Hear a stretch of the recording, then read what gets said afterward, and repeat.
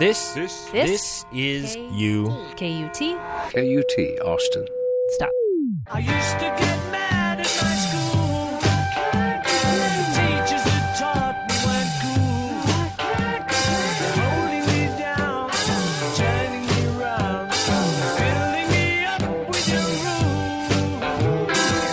To admit it's getting better, a little better all the time. Hello and welcome to Higher Ed, KUT's podcast focusing on issues of higher education, lifelong learning, and exercising the brain. I'm Jennifer Stayton with KUT 90.5, Austin's NPR station, talking as always with Dr. Ed Berger, president of Southwestern University in Georgetown, Texas. Hello, Ed. Hello, Jennifer. Good to have you here. Well, thank you. I realize that I'm here at what I guess can sort of feel like an energetic time of year, but also kind of a low energy time of year, and that's close to graduation. Yes. The semester is almost over. There's excitement in the air because graduation's about to happen, but there's also the end of the semester.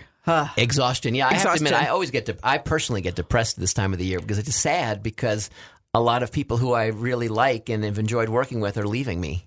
I imagine that's kind of bittersweet because they are leaving, but they're moving on sort of out into the world. Yeah. Yeah. So if you're To do if you're exciting gonna, things. if you're going to be unselfish, then it's sweet, and if you're going to be selfish as I am, it's bitter.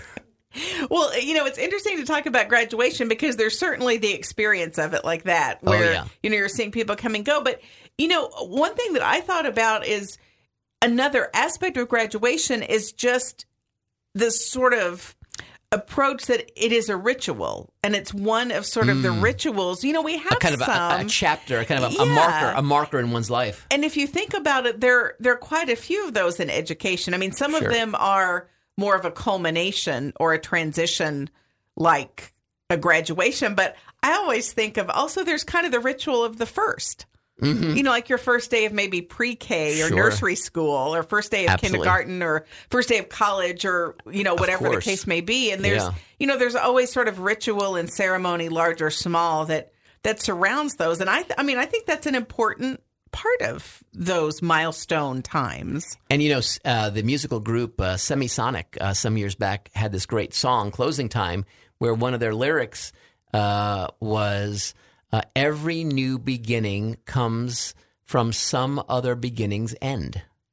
And so that's exactly what you're saying, that something ends and then something else can begin. And at that moment, at that interface, there's ritual and there's ceremony and there's pomp and circumstance if you're Elgar.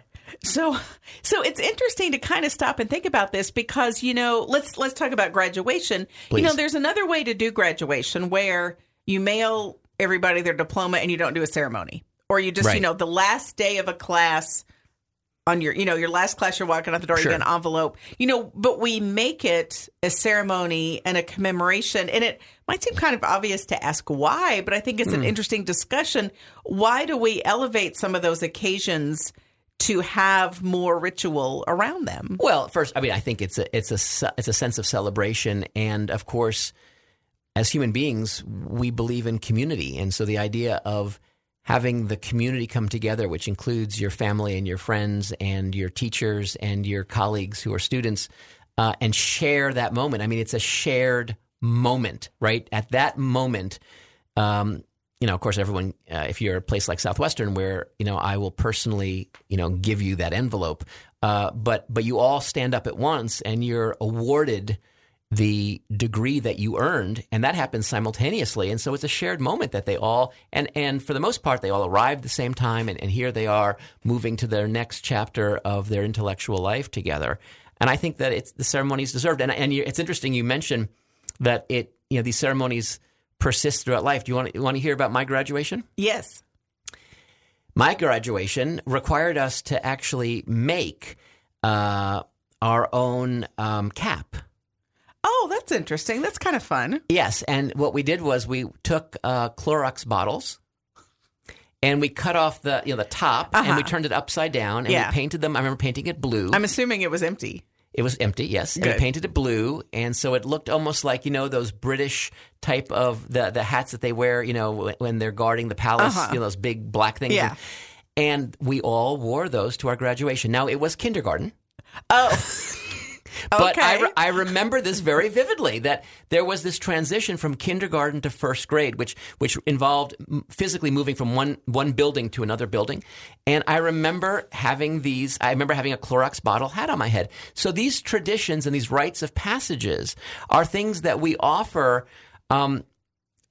young people from a very young age. And so therefore it also becomes part of the culture, that when I go from elementary to middle, and when I go from middle to high, and when I go from high school to college, and I go from college to whatever follows, that there should be this thing. And even the idea that there's a hat involved is something that is true. I remember that. Well, yeah, it's interesting you said the part about community, because something like that. So your kindergarten graduation and mine didn't look the same. Honestly, I'm not sure we did. I don't remember. Kindergarten?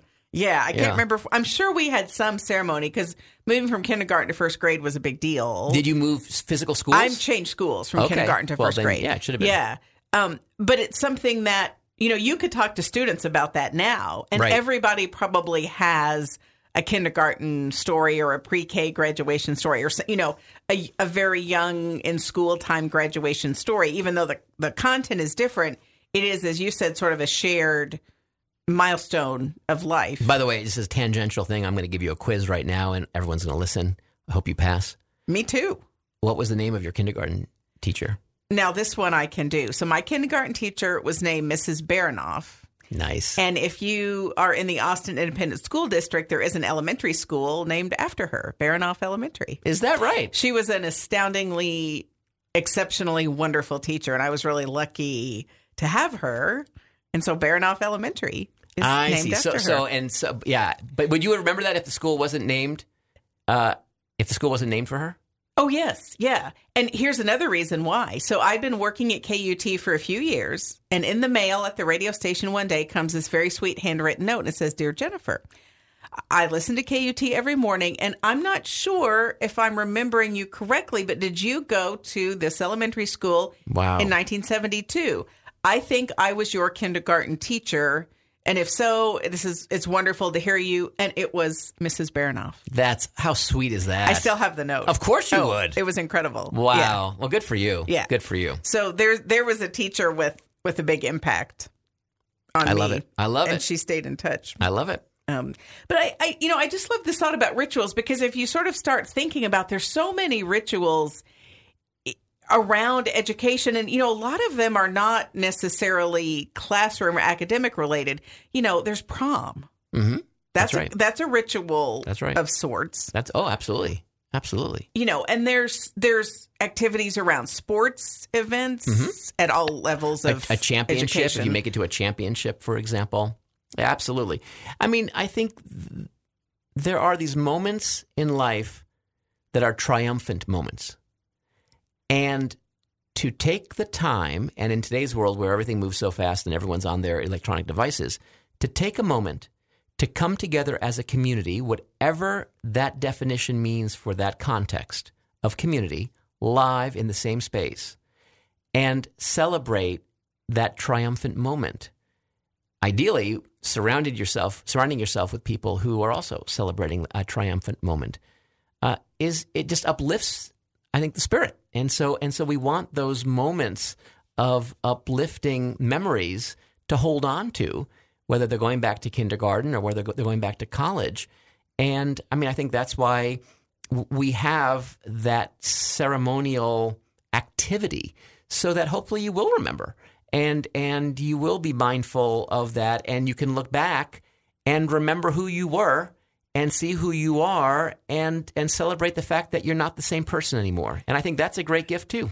It's also a chance, and I'm thinking about graduation specifically, it's also a chance to sort of kind of symbolically send this group on their way with some kind of words and comfort and acknowledgement. So I'm thinking of graduation speakers in particular. Yeah. And it's just a way to sort of say, you're going to your next step, and we're going to give you kind of one final something for your journey. A little lesson. But of course, for your journey. The thing about that, though, is that it's poetic and it sounds good when you speak it, or it sounds good on paper.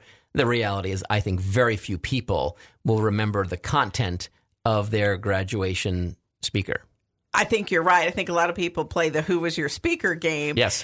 And I also wonder if there are parts of ceremony and ritual that are maybe for different participants. I mean, the speech could be as much for the parents Of course. as for the graduates. Absolutely. Because the graduates are probably tired. It's a triumphant and drunk and hungover.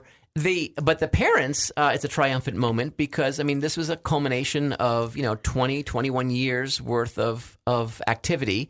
And also, it's a very expensive investment of time and money, and so it's a triumphant moment for them too. And they need to take that moment in too. All right, so I'm anticipating a triumphant moment at the end of my week-long struggle with the puzzler. So let's have a little ceremony here. The Florence Burger puzzler. The Florence Burger puzzler. Let's have a little ceremony here and here we get go. this one figured out. Do you want me to start playing Pomp and Circumstance? Dun, dun, No. dun, You don't have to do that, Okay, but you're doing it anyway. Yes. Okay, here's the puzzler for our listeners, just to remind them. The challenge is to rearrange the letters of new door to make one word. And you're not allowed to leave any letters out, and you're not allowed to add any letters in. So the first one I came up with is incorrect, but I'm just going to share it anyway. Please. So wooden, WOODEN works, but it doesn't include the R. So I put the silent R at the beginning. WOOD. Yes, That that's gets wonderful, everything, but except not the the R. Right, so that's very close. My silent R at the beginning. The silent wooden. R, Rudden. Yes. Very nice. All right. Any other guesses, or is that going to be where you're going to stand? Well, I know it's incorrect, but in the interest of time and getting on with Very the good. Okay, I ritual understand. here. Okay, very good. So you want to rearrange the letters of new door to Yes, you do. make one word. That's it, one word. Ha ha ha ha ha. That's very funny. One word, and new door have all the letters just permuted, as they say in mathematics. That's a great puzzler for audio.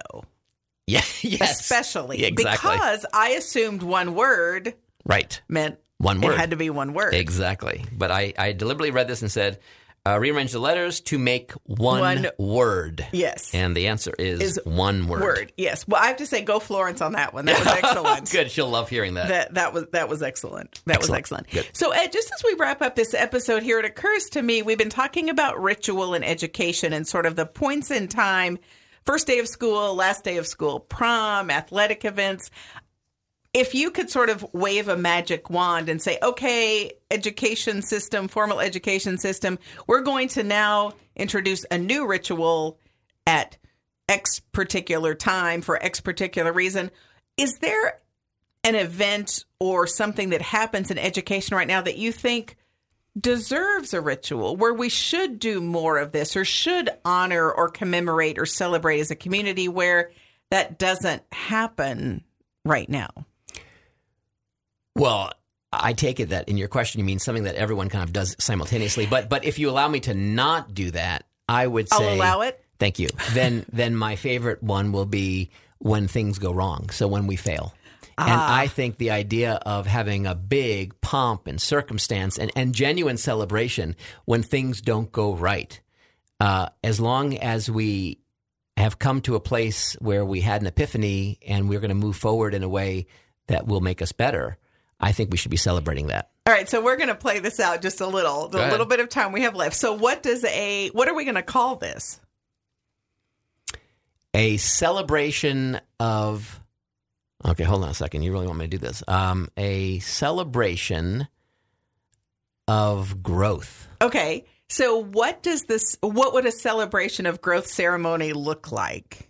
Everybody brings like their failing grade test or paper together. How would we do this? A big bonfire. Because I love the idea though of normalizing that as a part of education, right? So normally I think we kind of hide those away. Like, exactly. If someone says, "Hey, what'd you get on the test?" I didn't do as well as I thought. Right, I got a little lower. Right. And then you just sort of shuffle off and hope nobody asks any more questions. Right, yeah. So this brings it out in the open, shines a light on it. What would this look like? I think it would be an event where people would stand up and with great pride declare an episode that did not go according to plan, and then offer a brief reflection as to what that led to that led them to become better. Because that's the key. Exactly. And because that's effective failure. Failure, I'm not interested in, but effective failure. And then the next person gets up and says, well, I actually, failed this midterm, but it forced me to learn how to study better. And I ended up doing really well in the class and learning a lot of stuff. And I grew from there, and that kind of thing. So really what we should do is every time we struggle technically to get our sound equipment set up, we should not get frustrated, but we should celebrate our inability to. With a ceremonial opening of our broadcast. Exactly. Okay, well, get to work on a theme song for that, and we'll check in on that You don't later. like Elgar, Pomp and Circumstance? Well, it's been taken. Do you want to hear a piece of trivia about that? Yes. I believe that was actually written by Elgar at the birth of Queen Elizabeth II. So that's the original I think that's intent. right. Or something. It's connected with Queen Elizabeth. And I find that really cool, And so you don't think of it as a march. It was kind of more of just a triumphant moment of celebration. And now, of course, it's the march that a lot of people use. For a triumphant moment of celebration. There you go. Still. There you have it. Dr. Ed Berger is president of Southwestern University in Georgetown, Texas. You can find out more at southwestern.edu. And you can keep your brain busy by keeping up with the news and other episodes of Higher Ed at KUT.org. I'm Jennifer Stayton, KUT News.